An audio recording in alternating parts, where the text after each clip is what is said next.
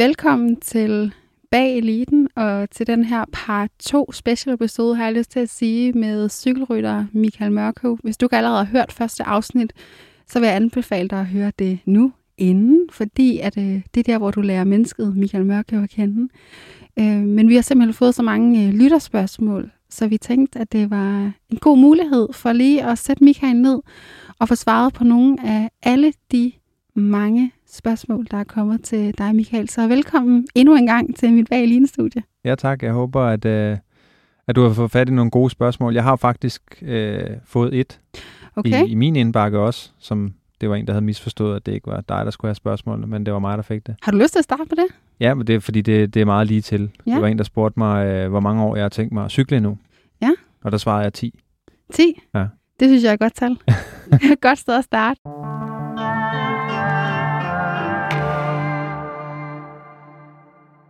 Jamen, vi starter her hos Christine, der har spurgt mig, hvad er de største forandringer i cykelsporten siden Bjarne Riis' tid?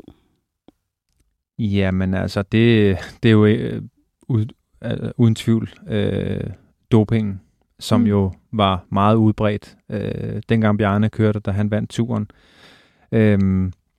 Jeg bliver professionel i 2009, og fornemmer der, og når jeg sådan ser tilbage på de løb, jeg har kørt i de første år som professionel, der fornemmer jeg, at det er på et tidspunkt, hvor der stadigvæk er en lille smule snyd med doping i sporten. Det fornemmede jeg ikke på det tidspunkt, men det kan jeg se tilbage på nu, og der er nogen, der har indrømmet, at de har været dopet på det tidspunkt. Men jeg har faktisk tit følt mig utrolig privilegeret over det tidspunkt, hvor jeg kom ind i sporten, altså blev professionel i 2009, fordi jeg har aldrig selv været blevet præsenteret over for nogen form for snyd, eller medicinsk doping, eller anden form for, ja. Det er også næsten for ærligt til, føler jeg, til at du vil kunne håndtere det. Ja, det for at være helt ærlig, så vil jeg faktisk sige, at nogle gange har jeg tænkt lidt over, hvad havde jeg gjort, hvis jeg var blevet præsenteret for, at det var sådan, det var at være cykelrytter. Så vil jeg faktisk være ærlig at sige, så er jeg ikke helt klar over, om jeg ville have sagt nej eller sagt ja. Hvis nu, at jeg var blevet professionel og fået at vide, det er vilkårene, vi konkurrerer under. Så på den måde, så har jeg også en vis sympati for de ryttere, der siger, at det var simpelthen spillereglerne dengang, at man var dopet. Så for at være helt ærlig, så er jeg svært ved at have en helt klokkeklar holdning til, hvad der skete dengang. Men jeg synes, det vigtigste, det er jo, at sporten er blevet markant renere, og den står meget bedre, end den nogensinde har gjort, i mine øjne. Og som jeg siger, så føler jeg mig utrolig heldig over, at på det tidspunkt, hvor jeg kommer ind i sporten, der er der simpelthen begyndt at være en udrensning indenfra, føler jeg. Jeg føler, at rigtig mange af de ryttere fra min årgang og frem, de er kommet ind og haft det sådan, at de vil gerne være cykelryttere, de vil gerne vinde Tour de France og være verdensmester, men de vil gøre det på ærlig vis. Så det vil sige, det er ikke antidopingmyndighederne og kommissærerne og alt det udenom, der har sørget for, at sporten er blevet ren. Det er simpelthen individerne, der har kommet og haft en ambition om, at de gerne vil være professionelle cykelryttere, men de vil være det på ærlig vis. Og ja, sådan føler jeg faktisk stadigvæk, det er den dag i dag. Og selvfølgelig så kan man ikke lægge hovedet på blokken for nogen andre. Men jeg kan jo kun referere til, at jeg aldrig selv har snydt og kører på fair vis. Og når jeg så ser, hvor stærkt de andre kører i forhold til mig, så føler jeg, at jeg konkurrerer i en fair og ren sport. Forstået på den måde, at når vi kører mit speciale, altså spurterne og på flad vej, så kan jeg være med blandt de bedste i verden, hvilket fortæller mig, at jeg ikke kører mod nogen, der snyder, fordi jeg er nået dertil, hvor jeg er. Og så er det selvfølgelig svært for mig at sammenligne mig selv med de bjergryttere, som er vanvittigt gode opad, men nu kender jeg jo en del af dem, inklusive Jonas Vingegaard, og ja, for mig er Jonas Vingegaard jo nu verdens bedste bjergrytter. Han har lige vundet Tour de France, og jeg tør næsten godt at lægge hovedet på blokken og sige, at han er lige så ren som et glas vand.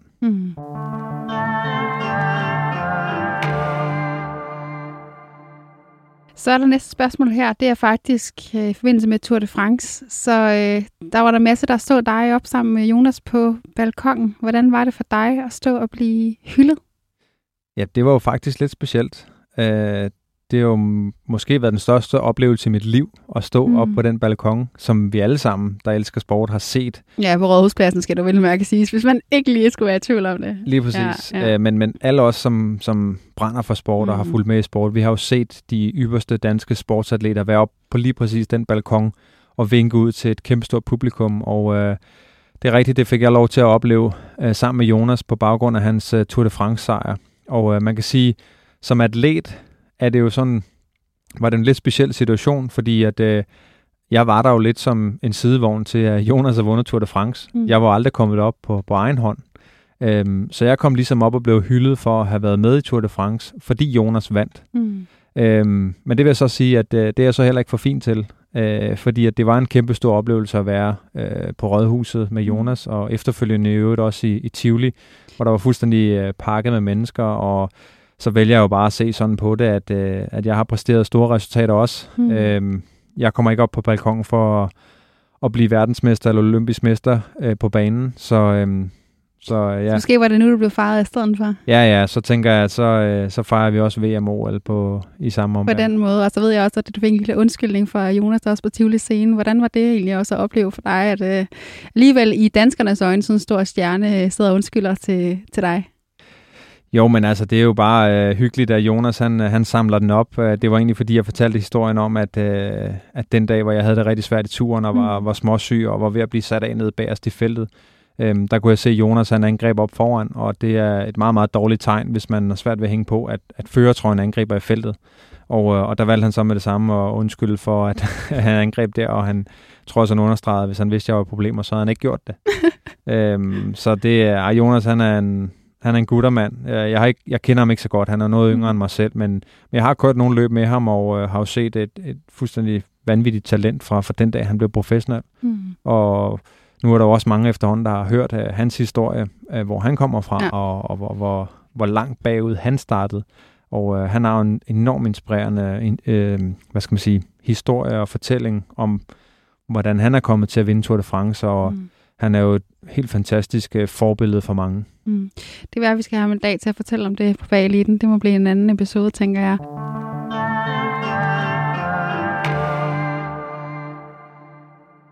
Jesper spørger her, hvordan har din mentale styrke / sportspsykologi udviklet sig gennem din karriere? Jamen det beskriver jeg jo faktisk også kort i min bog, Min Vej, som vi snakkede om i det forrige afsnit. Jamen der er jo selvfølgelig på et tidspunkt i min karriere, flere gange faktisk, har jeg haft noget mentaltræner indover. Det har både været via Team Danmark, det har været noget, jeg selv har opsøgt, det har været noget, jeg har fået tilbudt. Så jeg har haft nogle forskellige mentaltræner indover, men man synes egentlig altid, jeg havde svært ved at forene mig med det. Jeg havde svært ved at lægge mig over hænderne på en mentaltræner og følge med på den vogn. Og jeg tror i virkeligheden, det var noget at gøre med, at jeg står meget ved mig selv og mine egne beslutninger. Så jeg er svært ved bare at lægge mig over i hænderne på en mentaltræner. Ja, det er meget sjovt, fordi du nævner det her eksempel med en mentaltræner, der skal fortælle dig, at du skal være mere egoistisk, og du skal også måske være det, som vi også taler om i den første episode, mere grådig, og så vil du få bedre resultater. Og nu har jeg selv været en, der i min svømmekarriere har brugt meget en personlig coach, jeg havde et meget tæt forhold til, men det var i højere grad til at finde ud af det spørgsmål, der hed, hvem var Rebecca uden for svømningen? Fordi det var noget af det, jeg havde brug for at undersøge. Så det var mere sådan den her menneskelige kompetence, hvor jeg blev lidt overrasket over, at han konkret bad om det, fordi det er slet ikke den oplevelse, jeg har haft med min mental coach.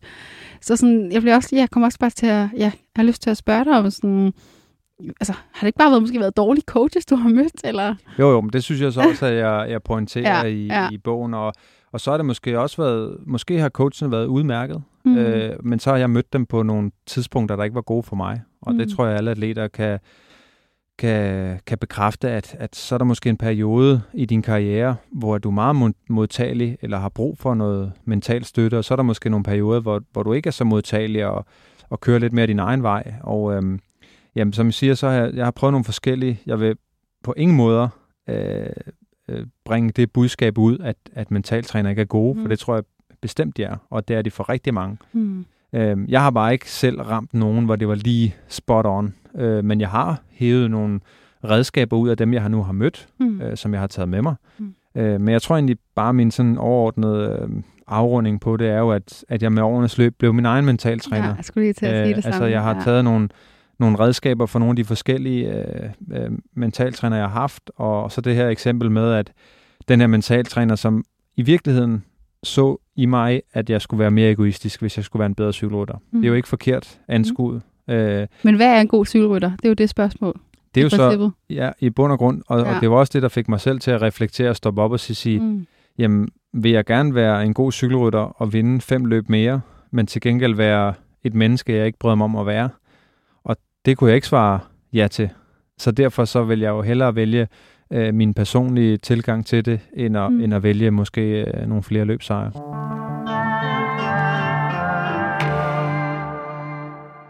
Ja, så kan jeg stille et opfølgende spørgsmål til det. Hvorfor er det vigtigt for dig i høj grad at være et ordentligt menneske versus at levere de bedste resultater?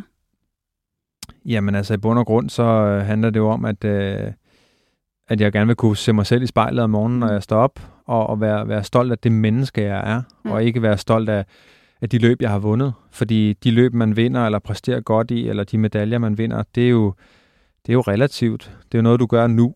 Men når det kommer på afstand, så er det bare resultater. Altså, men når du står som ung atlet og 21 eller 22 år, så tror du, at det vigtigste i hele verden, det er at blive Danmarksmester, eller nordisk mester, eller europamester, eller verdensmester. Men når du kommer ud og får det perspektiv, så finder du ud af, at du kan jo ikke leve et helt liv på, at du engang har været Danmarksmester i en eller anden pågældende sport. Så det er jo de menneskelige kvaliteter, der er de vigtigste. Men det er jo klart, at og det ved alle elitesportsudøvere, at for at præstere, så bliver du nogle gange nødt til at parkere din personlighed en lille smule og lukke dig selv inde for at være den bedste udgave af dig selv, sådan rent sportsligt. Men den menneskelige del er meget vigtig at have med. Og faktisk så ved jeg, nu er jeg jo selv meget inde i cykelsporten og ind over banelandsholdet, og noget af det succes, som har været de sidste 10-12 år på banelandsholdet, skabt af min rigtig gode ven Kasper Jørgensen, som er landstræner der. Han har kæmpe stor fokus på at skabe nogle gode mennesker, mere end at skabe nogen, der fuldstændig målrettet går efter at vinde medaljer. Og han har skabt rigtig mange gode mennesker under sig, og han har virkelig også skabt mange medaljer. Det er også meget sjovt, fordi det bekræfter jo egentlig også det her med, synes jeg næsten, at du ikke har haft brug for en mentaltræner. Eller i hvert fald den måde, jeg ser på det, fordi det vigtigste i mine øjne, en mentaltræner kan gøre, det er at give dig en forståelse af, hvem er du som mennesket, Michael, uden for sporten.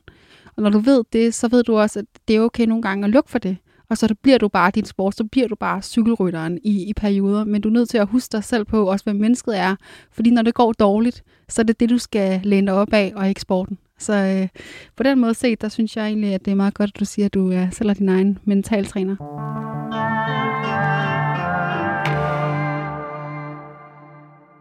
Mikkel, han spørger om, sprint er farligt. Er du blevet mere forsigtig med alderen?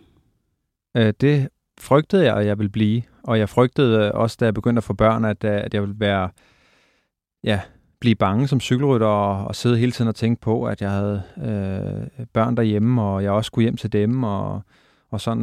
Men til min store overraskelse er det ikke gået sådan. Og heldigvis, fordi at, så ville jeg jo egentlig være arbejdsløs, hvis jeg ikke turde køre en masse spurt mere. Så jeg tror egentlig i virkeligheden, at jeg er et sted, hvor at jeg kører med en kalkuleret risiko. Jeg ved, det er farligt. Men jeg ved også, at hvis jeg gør mig umage, så er det mindre farligt. Og så tror jeg på mit held. Og selvfølgelig er der jo... Og så jeg lyver også lidt over for mig selv. Det gør jeg jo. Altså, fordi nogle gange så bilder jeg mig selv ind, at det her går godt, og det ikke er farligt. Men jeg ved udmærket godt, at rent statistisk, så er der jo styrt en gang imellem. Og når man ligger og spurter og kører høj fart langs nogle metalbarrierer, som er lidt tvivlsomt sat op, og der kan være huller i vejen, og der er måske urutinerede rytter med, eller der kan ske et punktering midt i det hele, så er det farligt, og så vælter man. Men jeg vælger at putte det i den skuffe, der hedder kalkuleret risiko.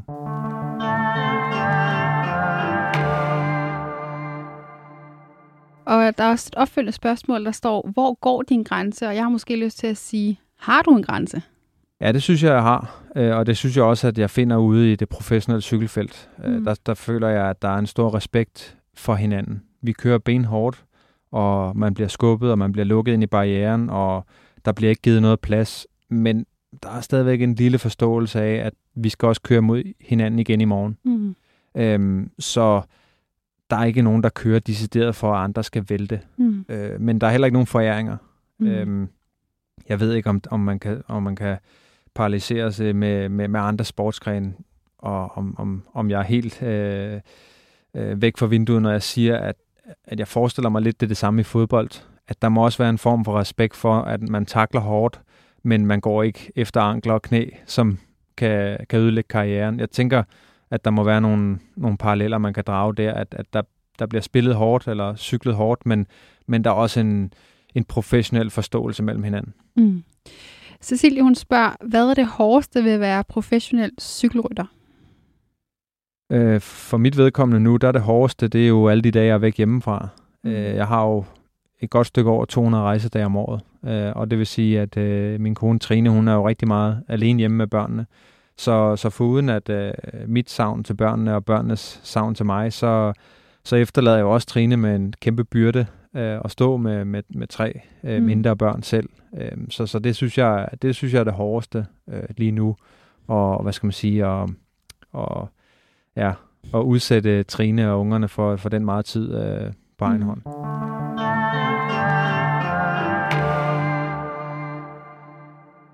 Og der er lidt et andet spørgsmål, som så hedder, hvad vil du sige, at bagsiden af elitesport så er? Jamen, jeg ved ikke, om jeg synes, der er nogen bagside af elitesport i virkeligheden. Fordi jeg synes, det giver så meget godt med sig. Hvis nu man siger, bortset fra det, jeg lige nævnte med familie og afsavn, fordi det er jo ikke ens for alle. Der er også mange elitesportsudøvere, der ikke har familie, og som de behøver at bekymre sig om. Men hvis du kun tænker på dig måske, så... Ja, jamen så er det jo det her med, at jeg bliver nødt til at være meget fokuseret på min cykling.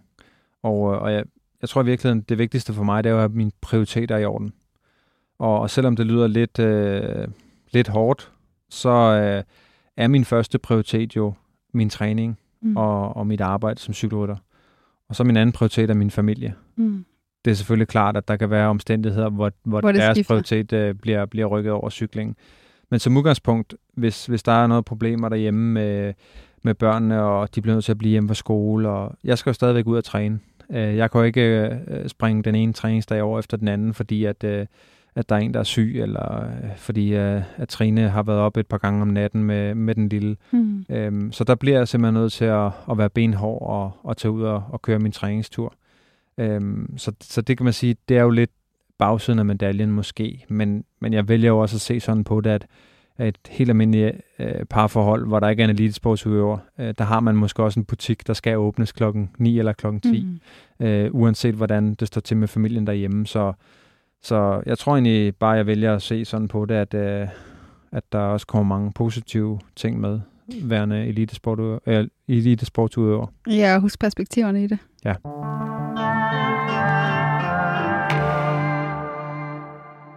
Så spørger Theis her, hvor langt ude i fremtiden ligger dine planer om at stoppe? Det svarer du 10 år. Men spørger så om du har nogle tanker, du har gjort dig om, hvad du skal bagefter, og særligt om du har trænerambitioner. Ja, jeg vil sige, at de der 10 år, der er nok skudt lidt over målet. Fordi det er jo de færreste cykelrytter, der kører til de over 40. Og jeg blev 37 her i april. Så skal du så rekord? Ja, men altså, jeg gjorde det gerne. Men hvis jeg kunne nedbringe rejsedagene, det er helt klart det, der trækker at være mere hjemme sammen med familien. Men altså lige nu har jeg det fantastisk på det hold, jeg kører. Og jeg har en drøm om at køre OL i Paris også i 24. Og så vil jeg så se til den tid, om det skal være det, eller jeg skal have en sæson eller 2 mere. Men altså, jeg er i hvert fald ikke klar på nuværende tidspunkt til at sætte en slutdato på endnu. Og så er det jo så lidt udefineret for mig, hvad jeg skal efter cyklingen. Og det er jo klart, at jeg nu har været professionel i 14 år, og i bund og grund så blev jeg udlært tømrer for 17 år siden. Og siden da har jeg jo kun cyklet. Så det her med at skulle sådan prøve at visualisere sig ind i et andet job, end at være cykelrytter, det bliver jo egentlig sværere og sværere. Omvendt så føler jeg også, at den position, jeg har i sporten i dag, sandsynligvis kunne kaste nogle jobs af sig, hvad enten om det kunne være et kommentatorjob, eller noget trænerjob på et cykelhold, eller i forbundet, eller et eller andet. Så har jeg en fornemmelse af, at der nok skal være noget, der passer mine kvaliteter der. Er der også noget, du ville synes var fedt, sådan personligt selv, og stadig blive i cykelsportverdenen, når du stopper? Jamen helt sikkert, fordi jeg føler jo, det er der, jeg har al min viden og al min erfaring. Så det ville være mærkeligt for mig at blive tømmer igen. Også fordi jeg tror, jeg vil være en total rådden tømmer at få ud. Så jeg tror ikke, der er nogen, der har lyst til at få mig til at sætte en dør op ude i privaten. Men jeg tænker, jeg skal finde et eller andet inden for cykling. Det synes jeg er et godt svar.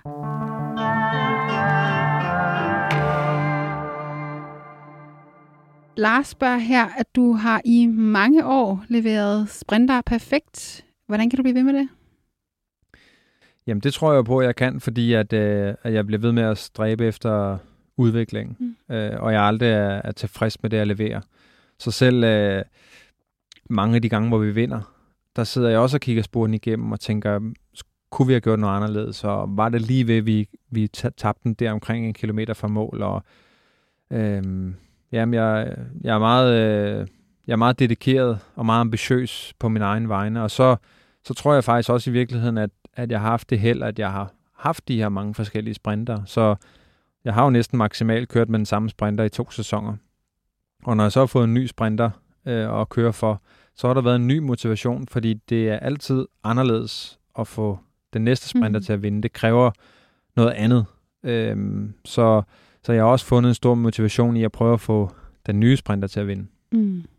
Så der er stor adspredelse, har jeg lyst til at sige.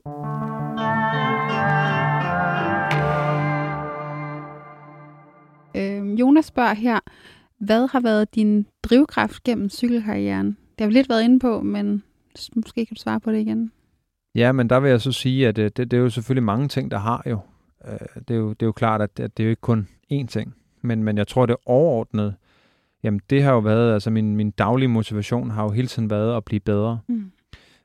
Men hvis jeg tager sådan helt fra barnsben af, så kvæg min ydmyghed var jeg jo ikke en, der stod som 10-årig og drømte om, at jeg skulle vinde Tour de France eller blive verdensmester.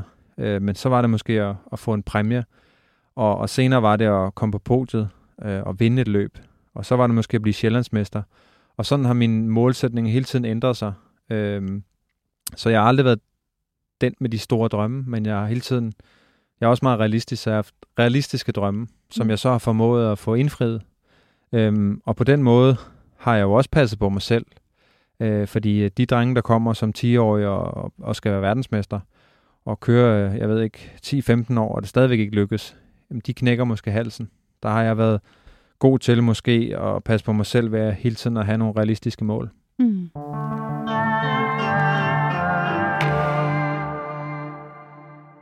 Så spørger Alexander her, hvad er dit absolutte yndlingsløb på året? Det er Paris-Roubaix. Hvorfor? Og det er desværre ikke et løb, som jeg selv får lov at køre i øjeblikket, og det er jo kvæg, at jeg kører på Quickstep, som har en meget, meget stærk trup omkring de her forårsklassikere, brostensklassikere. Det løb, jeg selv har kørt 7 gange tidligere på de hold, jeg har kørt på før, og synes egentlig i virkeligheden, at det er det ultimative cykelløb med en enorm stor historie, ekstremt udfordrende, og så vigtigst af alt, så er det et løb, der der ligger godt til outsiderne. Så man kan sige, du har løb som Flandern rundt af VM, hvor det ofte er favoritterne, der vinder. Men Roubaix er ofte et løb, der åbner sig for outsiderne og dem, der tør drømme. Og det er derfor, jeg synes, det løb er så smukt. Og hvorfor er det måske sådan særligt, at det på en eller anden måde fanger din interesse? Er det fordi, du tænker, du kunne vinde det en dag, hvis du fik lov at køre det? Ja, det er det. Det er i hvert fald sådan, der hvor den store kærlighed er ved Roubaix, er jo, at det er jo et af de flotteste løb, du overhovedet kan vinde.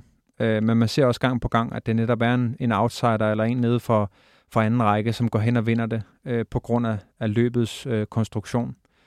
hvor at for en rytter som mig, at drømme om at vinde Flandern rundt, er en urealistisk drøm, fordi at det simpelthen er for fysisk krævende. Der har det bare vist så mange gange, at Roubaix er et løb, du kan komme langt i, hvis du har dagen og heldet, og ja, hvad skal man sige, kvaliteterne til det. Mm.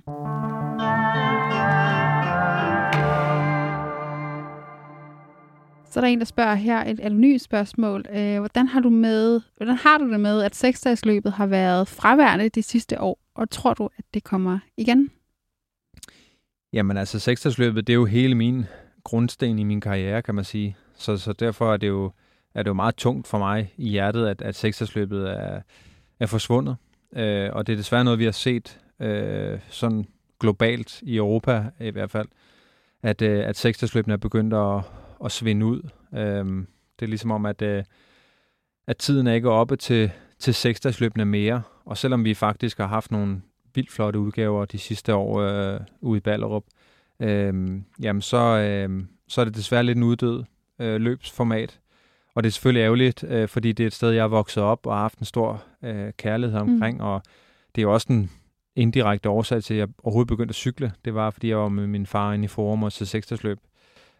Men nogle gange må man også acceptere, at der er jo hver en ting til sin tid, og lige i øjeblikket, der er der åbenbart nogle andre ting, der er mere spændende end 6-dagsløb, men jeg kan jo håbe på, at det på et tidspunkt kommer tilbage, og om det når at gøre det, mens jeg stadig kører, det tvivler jeg nok lidt efterhånden på, men det kunne da være fantastisk, hvis man kunne få bygget et 6-dagsløb op igen her i København. Mm.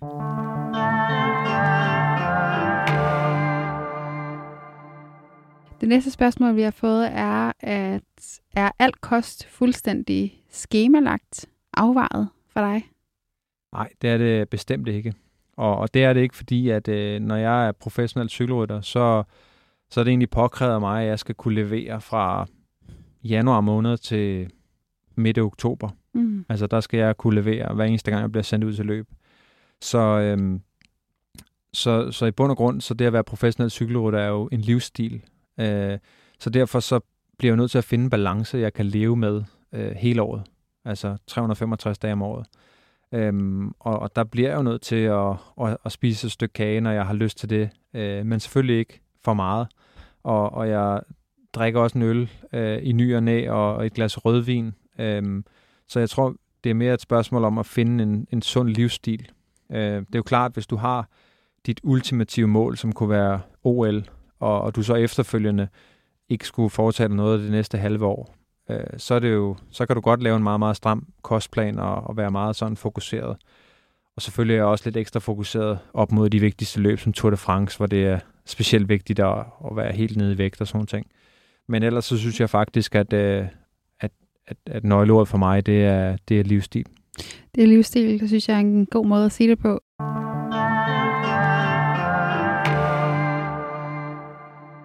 Så bliver også spurgt her, om du har en sådan guilty pleasure, eller noget, du går til, hvis du lige skal give dig selv en lille treat, og ikke være så kontrol.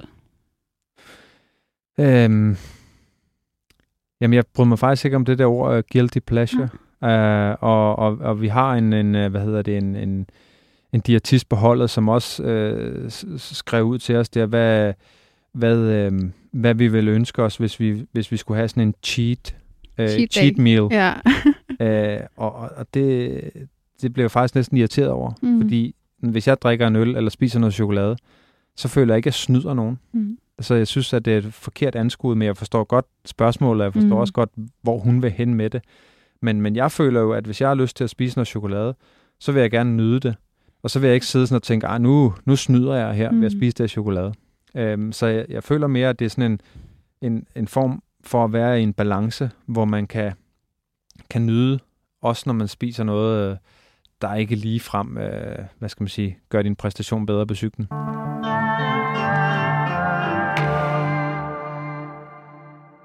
Så spørger Emil her, hvad var dit første cykelløb?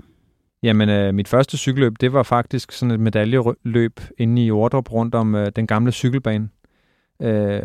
Efter jeg havde fået sådan en folder under det københavnske 6-dagsløb, der hed, hvordan bliver jeg cykelrytter? Så fandt vi ud af, at der var de her medaljeløb. Det er jo stadigvæk noget, der bliver kørt i dag, den her slags medaljeløb. I dag der hedder det børneturen, og det bliver kørt mange steder. Stort set alle danske byer har sådan en afdeling, og det bliver også kørt her i øjeblikket i Københavnsområdet. Så det er sådan en mulighed for at komme ud og prøve at være cykelrytter. Man tager sin skolecykel med hjemmefra, man har en cykelhjelm, og så kan man prøve, hvordan det er at konkurrere mod andre børn.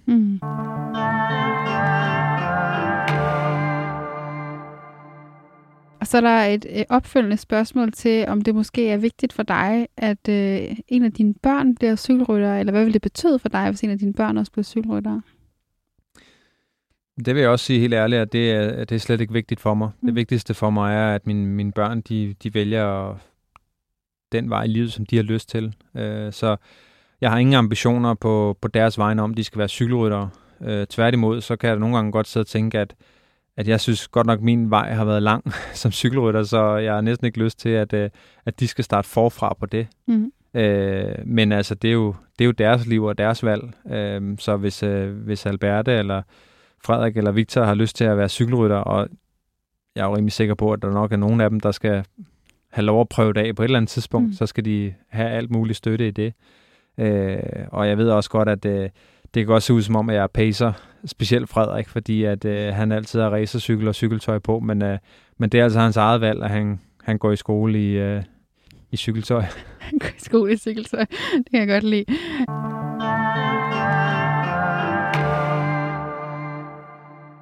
Markus spørger her, hvordan føles det at være kåret til verdens bedste leadermand flere gange i træk? Jamen, det føles jo helt utroligt godt, og jeg nyder virkelig al den anerkendelse, jeg får. Og det er jo også noget, det er jo også mit drive at få den anerkendelse, men jeg føler ikke, at den er vigtig for mig. Så jeg føler ikke, at jeg gør det for at få anerkendelsen, men jeg nyder, når jeg får det. Jeg nyder at få tilsendt en artikel, hvor at jeg bliver rost for det, jeg gør, eller hvis der er et cykelmagasin, der gerne vil skrive om, hvordan det er at være verdens bedste lead outman, så nyder jeg det i fuld drag. Så ja, jeg vil sige, der er vel ikke nogen mennesker, der ikke kan lide at blive rost. Det er jo det er der ikke. Og hvad betyder egentlig anerkendelse for dig? Hvad er det et symbol for?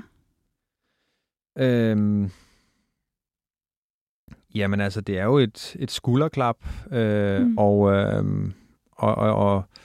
jeg, jamen, på en måde er det jo det, vi alle sammen kæmper for, og det er jo det, man kæmper for. Altså man kan sige, hvis man ikke bliver anerkendt overhovedet for at præstere, så tvivler jeg på, at der var særlig mange, der dyrkede sport i virkeligheden.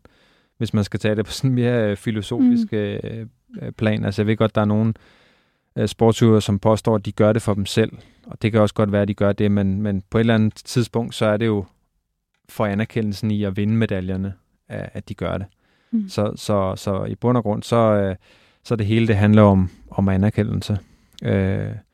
Og nogle gange som cykelrytter, synes jeg, der er, at når man præsterer et eller andet om sommeren, det kan være i Tour de France, og lykkes med et lead out, eller at vinde et eller andet, og man så får en masse anerkendelse, og ens, sociale medier vælter af fede beskeder, så sidder jeg og reflekterer over, at alle de træningsture, der blev kørt i vinterens løb i slud og regn, og cykler, der skulle vaskes, og tøj, der skulle vaskes, og alverdens ting og sager, at det er jo så resultatet der om sommeren, når man høster frugterne, og det er altid en god følelse.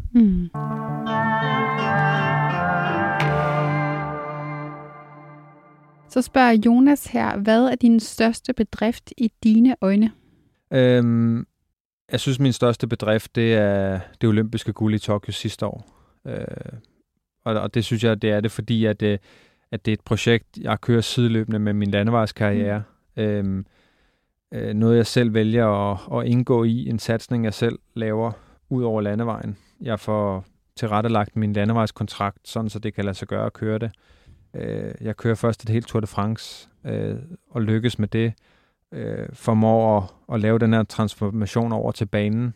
Har jo så en fantastisk makker i Lasse, og så er jeg utrolig stolt over den måde, vi også kører guldet hjem på i selve løbet. Så det vil jeg altid se tilbage på som min absolut største præstation.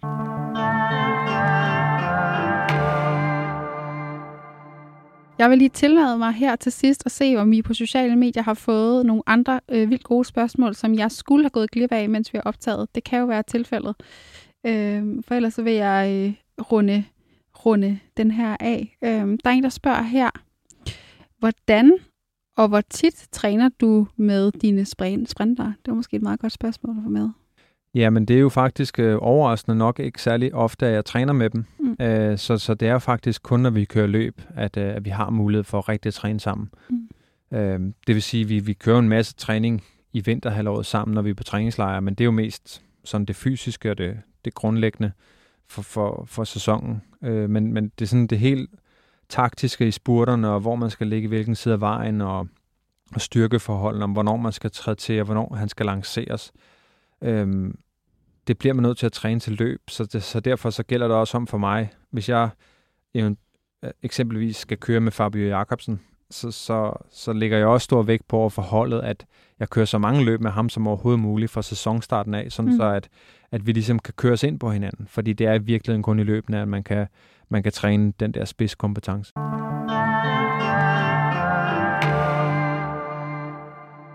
Og så spurgte Cecilia også, så alene, hvem er dit idol? Jamen altså, mit helt store idol, det er jo Michael Laudrup. Og det er det jo fordi, at han er altid en mand, jeg har set utrolig meget op til i min barndom. Egentlig ikke fordi, at jeg troede, at jeg selv skulle være professionel fodboldspiller, men ham som person og hans fremtoning og hans måde at være på udad til, selvfølgelig hans fantastiske spil på banen, det giver jo sig selv, at når man er så dygtig en fodboldspiller, så bliver der lagt mere mærke til ham, og det er selvfølgelig også derfor, jeg i starten lagde mærke til ham, men den måde, han er ambassadør for, både for fodbolden, men også for Danmark, og jeg har altid hæftet mig ved, at han aldrig har sagt noget dårligt udad til. Han har altid været enormt nobel og veltalende og ærlig, synes jeg. Så på mange måder, så har Michael Laudrup altid været et stort idol for mig. Så det er hans attitude, du lægger vægt på, og ikke så meget, hvad det er for nogle resultater, han har opnået? Lige præcis, det er hans væremåde, og det her med aldrig at snakke dårligt om nogen. Og når der var et nederlag måske, så tog han det på sin kappe. Han stod i hvert fald ikke og skød skylden på nogle andre. Det synes jeg synes bare, at Michael Laudrup altid strålede af indbegrebet af klasse. Og derfor så synes jeg, at han er en fantastisk ambassadør for al sport generelt.